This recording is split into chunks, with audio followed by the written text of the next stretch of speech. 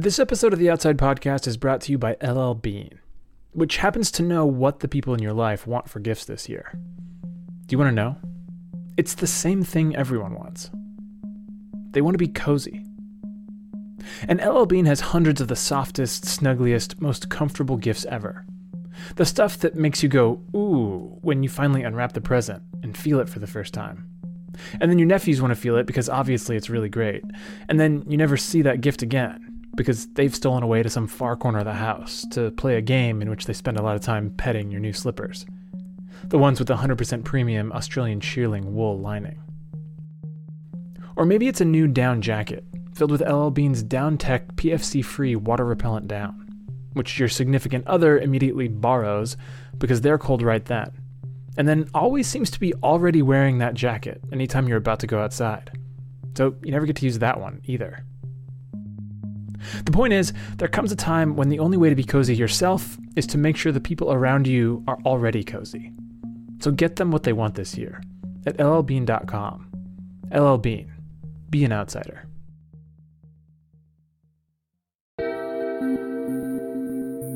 From Outside Magazine and PRX, this is the Outside Podcast.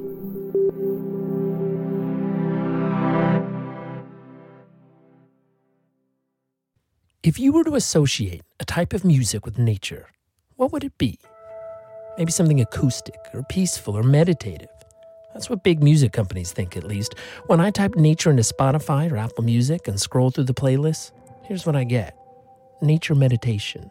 Nature sounds for sleep, bird sounds, piano sleep music, rainforest sounds, nature spa, baby sleep aid, not to be confused with calm baby soothing harp, and one of our favorites here at the podcast, Didgeridoo Dreamtime.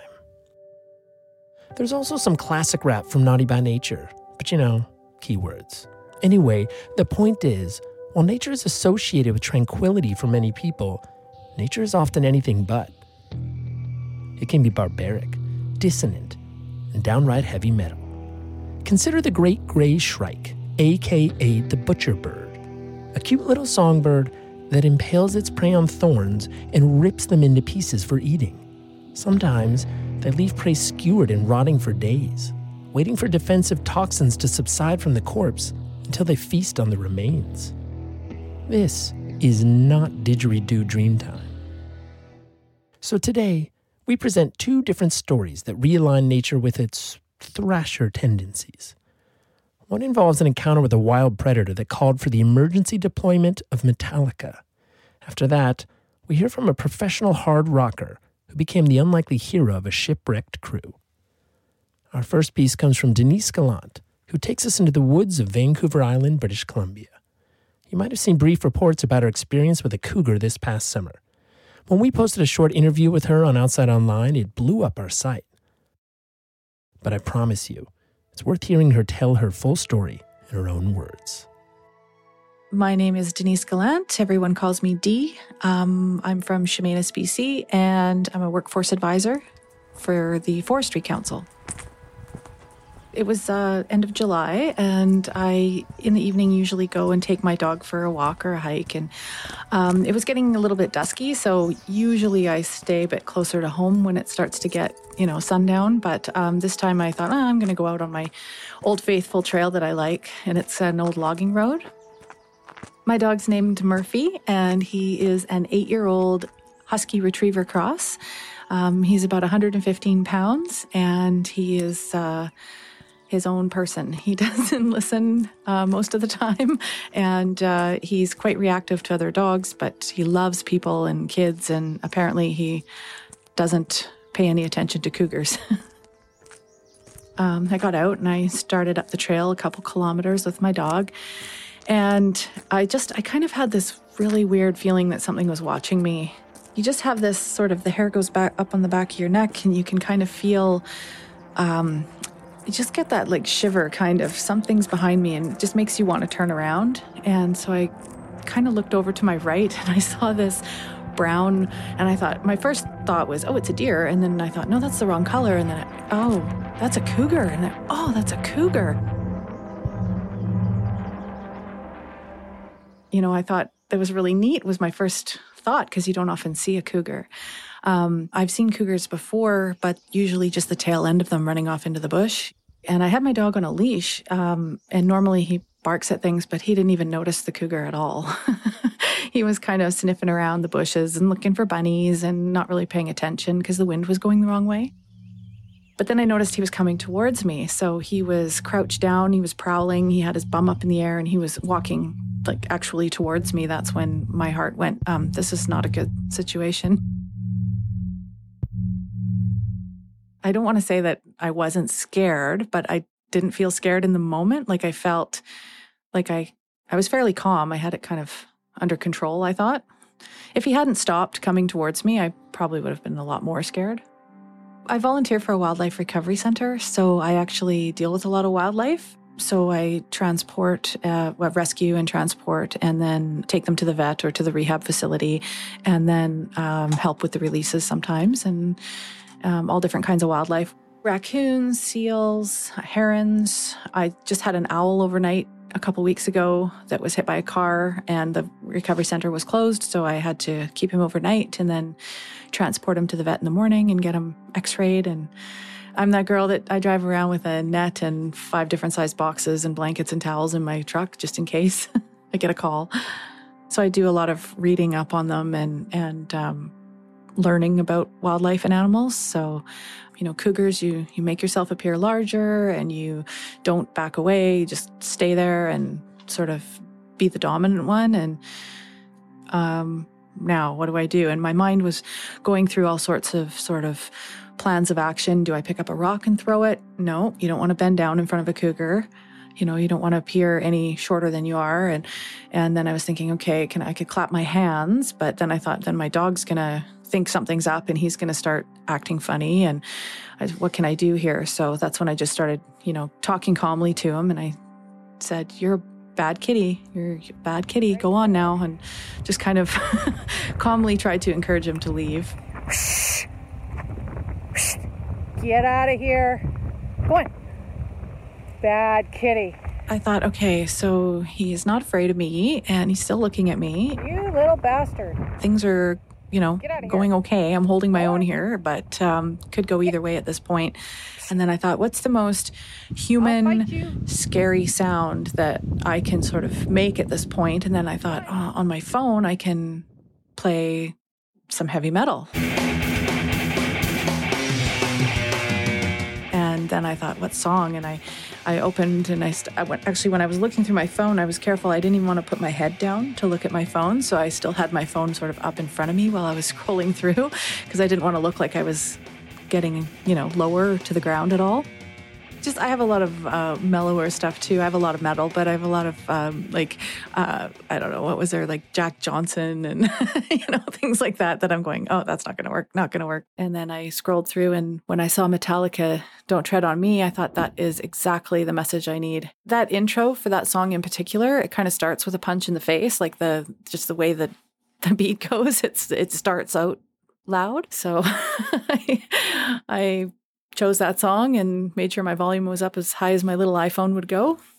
And I hit play and the first few notes of the intro and he was gone. He just turned sideways and took right off.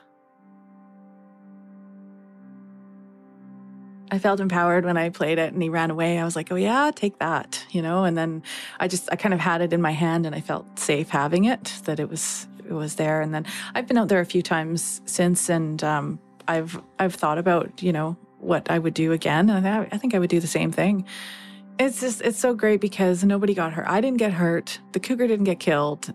There was no bad story here. Like there was nothing horrible that happened. It was a pretty cool experience. And I actually, I heard that the Don't Tread on Me sales went up 1,500%.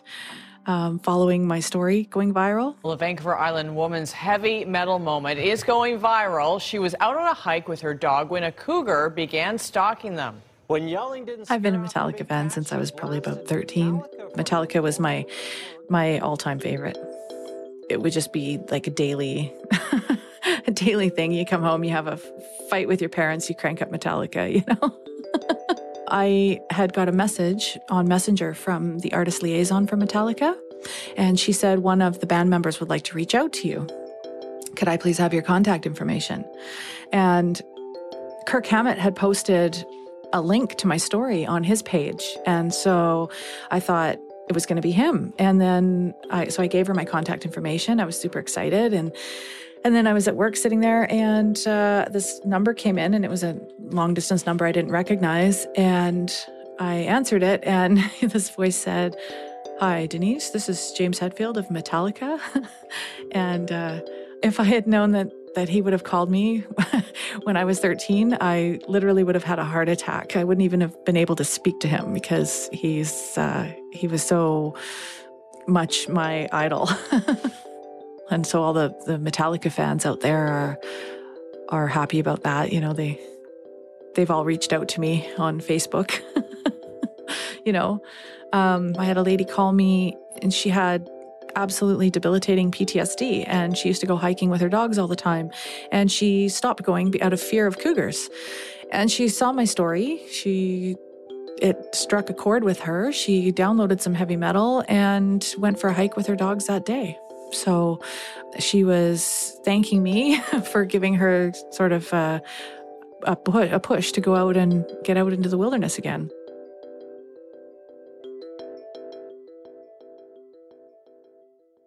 We'll be right back. So earlier, we heard about LL Bean's assortment of holiday gifts and how hard it is to keep them around if anyone else sees you getting those gifts. Because LL Bean makes the softest flannel shirts and the most luxurious shearling-lined slippers. And there's just nothing like their water-repellent down outerwear on a blustery fall day. So this year, you have a choice. You and your family can wander around the house, bump into each other in the kitchen, and step on each other's toes in the living room. Or you can be an outsider at llbean.com. Our next story offers a very different take on the intersection of hard rock and the wild. It comes from Mishka Shavali, a professional musician who spent time touring with the Strokes, the Yeah Yeah Yeahs, and the Decemberists, among other artists. He also writes and performs his own music, and he's a talented comedian, as will be obvious when you listen to his experience of being shipwrecked, which he performed at an event hosted by The Moth. If you don't know The Moth, you should. Their live storytelling events have people sharing true tales without notes to audiences around the world. Mishka's was featured in The Moth's awesome podcast. One quick editing note. We've updated this recording to eliminate an offensive term that we should have caught and edited out from the beginning, thanks to the listeners who wrote in and told us about it. Please welcome Mishka Shavali.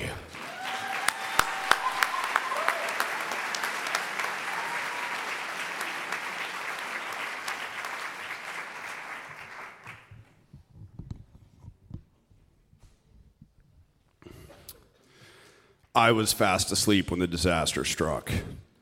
We hit with a deep, tearing crash of such sustained violence, I felt the entire boat shudder under me like a wounded animal. I tried to jump out of my bunk, but the boat flopped over on its side, threw me against the wall, and then back into my bunk. And the cabin filled with noise. I could hear boards twisting and squealing against each other. I could hear the boat grinding against the rocks. I could hear the crew yelling and shouting questions. I knew I had to find John, Captain Peter's 89-year-old father. And he wasn't in the bunk across from me, and he wasn't on the floor. So he had to be in the front bunk. I called his name twice, and he didn't respond. So I carefully climbed out of my bunk and moved forward into the darkness, deeper into the ruined boat. Spring of 2001, I just graduated college. My friend Jacob had just shot his final speedball and died on his kitchen floor. And my drinking was spiraling out of control. I've been working with Jacob to try and keep him clean, even as I was drinking in class, or drinking before class in the mornings. Just a medicinal amount to get rid of the shakes and the chills and the sweats. And then after we graduated, we played phone tag and lost touch. He was trying to keep normal hours, and I was staying up till 8 a.m. drinking and doing coke. I didn't have a cell phone at the time, just a crappy pager. And the day after he died, my pager delivered a voicemail from the other side. Hey, what's up, man? It's Jake, just calling, just trying to catch up with you. All right, I'll talk to you soon. I remember sitting at my kitchen table, drinking straight from the bottle, playing that message over and over again, searching for a clue, an explanation, a reason. I wanted to die, but my mother had explicitly forbidden suicide. So I jumped at the chance to crew on a dangerous sailing trip from the Dominican Republic up to Florida. I thought it was a good compromise. When I got to John's bunk, a shaft of light came through one of the scupper holes, and I saw a tangle of limbs like a pile of firewood, and my heart dropped. I reached out and I grabbed something. "John," I said. "Yes?" Peter's father had slept through the entire thing. Several equipment failures and navigational error in a storm had put us on the uninhabited point of an island in the Bahamas in the middle of the night. We got everybody safely on shore, but it was a bleak scene. Captain Peter's boat, his life's work, and his home of the last 20 years ruined on the rocks. And the 5 of us stranded there with limited amount of water, and nobody knew we were in trouble. We shot off flares and radioed for help, and then when nobody came, we just got wasted on some shitty red wine and passed out on the beach. Peter woke me in the morning when the sun rose. He had been there several years earlier, and he knew Matthewtown, the island's lone settlement, was a short 25 miles away. So he was going to hike that 25 miles to go and get help. I think I surprised both of us by saying that I would go. Mishka, I'm the captain. The captain always stays with the ship. It's my responsibility. Your responsibility is here with the ship. I can't let you go. Dude, whenever I say something serious, I have to preface it with dude. Dude, no offense, but you're old. And you have Parkinson's. And you have a family. I'm younger, I'm faster, I'm stronger, and I'm expendable. I'm going. I took my share of the water, 1 gallon, some peanuts, and a couple of multivitamins my mother had forced on me before I left. I said, if I'm not back by this time tomorrow, send someone else. The beach was littered with trash, and right away I found a hard hat. So I ripped up the rotting webbing out of it and put it on my head backwards to protect my head and my neck from the sun.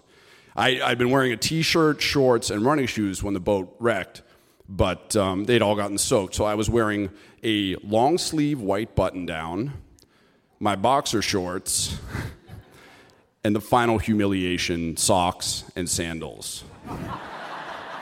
Ladies.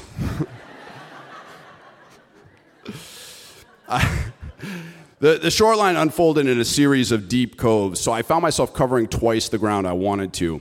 And after crawling through several mangrove swamps, I decided it would just be easier to walk point to point through the shallow water. I mean, I knew I had to be careful because if I twisted an ankle or something, they'd just be finding my bones years later. I mean, I knew there were sharks. We'd been fishing off the back of the boat, and it seemed like every other fish that we caught, we lost to sharks. You'd have something on the line, and then all of a sudden it would go slack, and you'd pull up a huge fish head just gushing blood. And you could tell from the bite radius that it wasn't a little shark. But that was out at sea, and so I took off my sandals, and I took off my socks, and then in less than 2 feet of water, I want to say it was a 12-foot, like maybe 12 feet. It was probably closer to 7 feet, but that's still a pretty fucking big shark to come upon when you're walking into the water. Thank God it was dead, just rocking with the motion of the waves. But if it was dead, then why couldn't I smell it? So I took a rock and sort of chucked it at the shark. It thumped the shark on the back. It thrashed wildly and then headed out for deeper water. So I decided to stick to the shore after that. I took a couple of multivitamins and a handful of peanuts to get over the hangover, but it just made me thirstier, so I didn't eat anything else after that. And I was already starting incredibly dehydrated, and And even holding off drinking until like my throat was parched and my lips were dry, I was already like down to half of my water before I knew it. And there was no place to stop and rest. There was no shade. You know, I would be cooked. So I kept going as my water diminished and my condition degraded. I obsessed over these murky calculations. I knew that each step I took brought me closer to Matthewtown, and each step also used up some of my dwindling energy and brought me closer to zero. Now, I knew I'd made significant progress because I'd been walking I didn't have a watch, so I didn't know how long I'd been walking.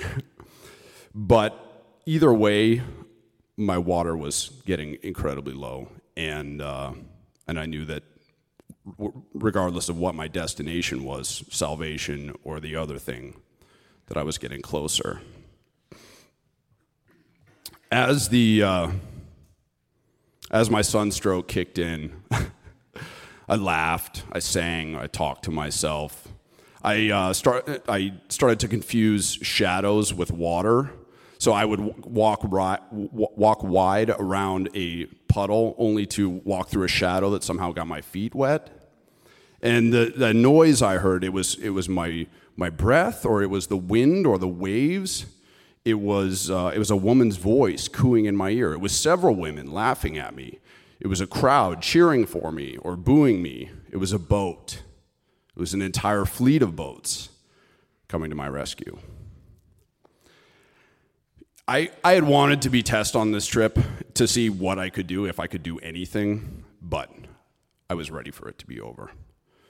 I approached the point of one of those endless coves, and I willed Matthewtown to appear on the other side. You know, crappy little gas station, hostile locals, understocked, overpriced grocery store, melting popsicles.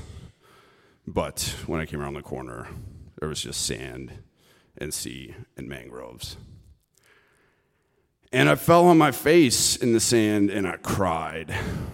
I was 24 years old, and what had I done with my life? I calculatedly drank as much as I could get away with at my job without getting fired. I had sponged unconscionable amounts of coke off of friends and strangers. I had repeatedly cheated on my girlfriend, and I'd abandoned my friend Jacob in his time of need. It seemed like I had spent all my time either jerking off or hungover, or jerking off while hungover. And now I was going to die here, alone on this sun-bleached rock, my life almost completely unlived. I cried for the songs that I'd written but not recorded, and now people wouldn't remember me for. And I cried for all the fucked up shit that I had done that now would be the only thing that people would remember me for. I cried because I was never going to see my mother's hands again. I love you, Mom. You're number one. So, sitting in the sand, staring up at the sky, I made one last desperate calculation. The sun was directly overhead. So, worst case scenario, I'd maybe covered only 15 or 16 miles, which meant I had 10 miles to go. I had about a cup of water left, and my body was shutting down. Now, I'd read all those corny, macho survival books where they say you can survive by drinking your own pee. So I'd held it all day long, but I knew I couldn't hold it for much longer.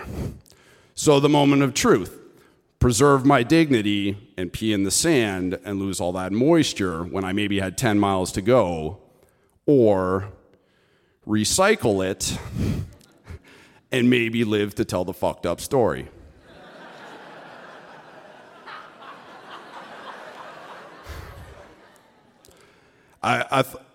It's funny, you know, it's only when you're facing death that your filthy truck stop bathroom of a life becomes so precious to you.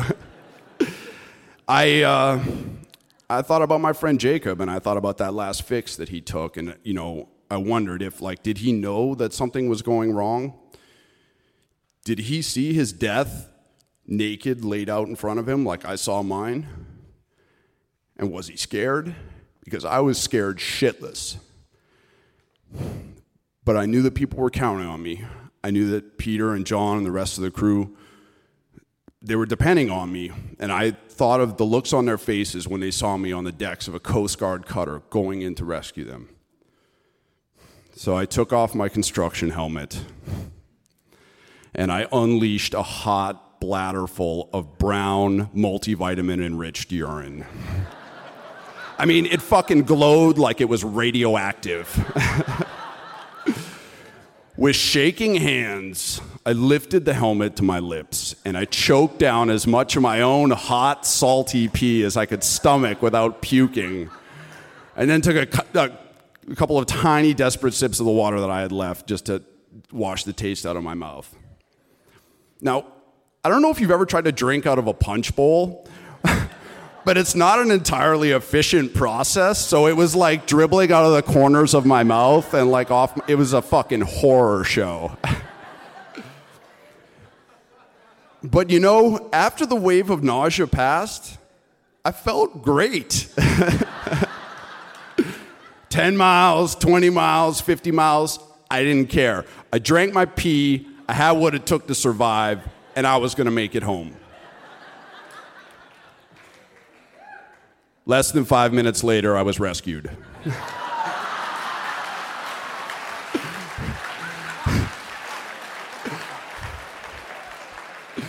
A group of biologists were out banding turtles. And this is the last day of their study. And because it was the 4th of July, they almost didn't come out. Peter's estimate had been wrong, and I had walked 30 miles, and I was still 25 miles away from civilization. So when they brought me to the Coast Guard station, I told the Coast Guard right away, I said, listen, we got 4 American sailors shipwrecked on the northernmost point of the island. One of them is 89, and 2 of them require medication. Almost instantly, I could hear a helicopter starting up, and it sounded awesome. Just then, a call came in from the Bahamian Defense Patrol. They had just picked up 4 shipwrecked sailors on the northernmost point of the island, and they had sent one of their group off to go and get help, and he'd never been picked up. And they wanted the Coast Guard to get a helicopter. The dispatcher gave me a funny look, and spoke into his radio. I think we got him. They got me a shower. They gave me this T-shirt. One guy made me a sandwich. 2 slices of white Wonder Bread, 1 piece of bologna, 1 piece of American cheese, yellow mustard, and lots of mayonnaise. It was the best sandwich I've ever tasted. So it turned out that about an hour after Peter had sent me off, he realized that the force of the impact had disconnected the antenna from the radio. So he fixed the radio, radioed for help, got the Bahamian Defense Patrol right away. They'd been safe for hours. So I got shipwrecked. I walked 30 miles in the blazing hot sun. I drank my own pee. And all I got was this lousy T-shirt.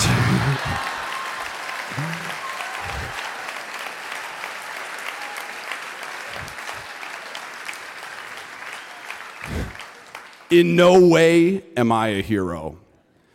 I couldn't save Jacob, and I didn't save Peter or John or the rest of the crew. But I saved myself. And I guess that's got to be enough.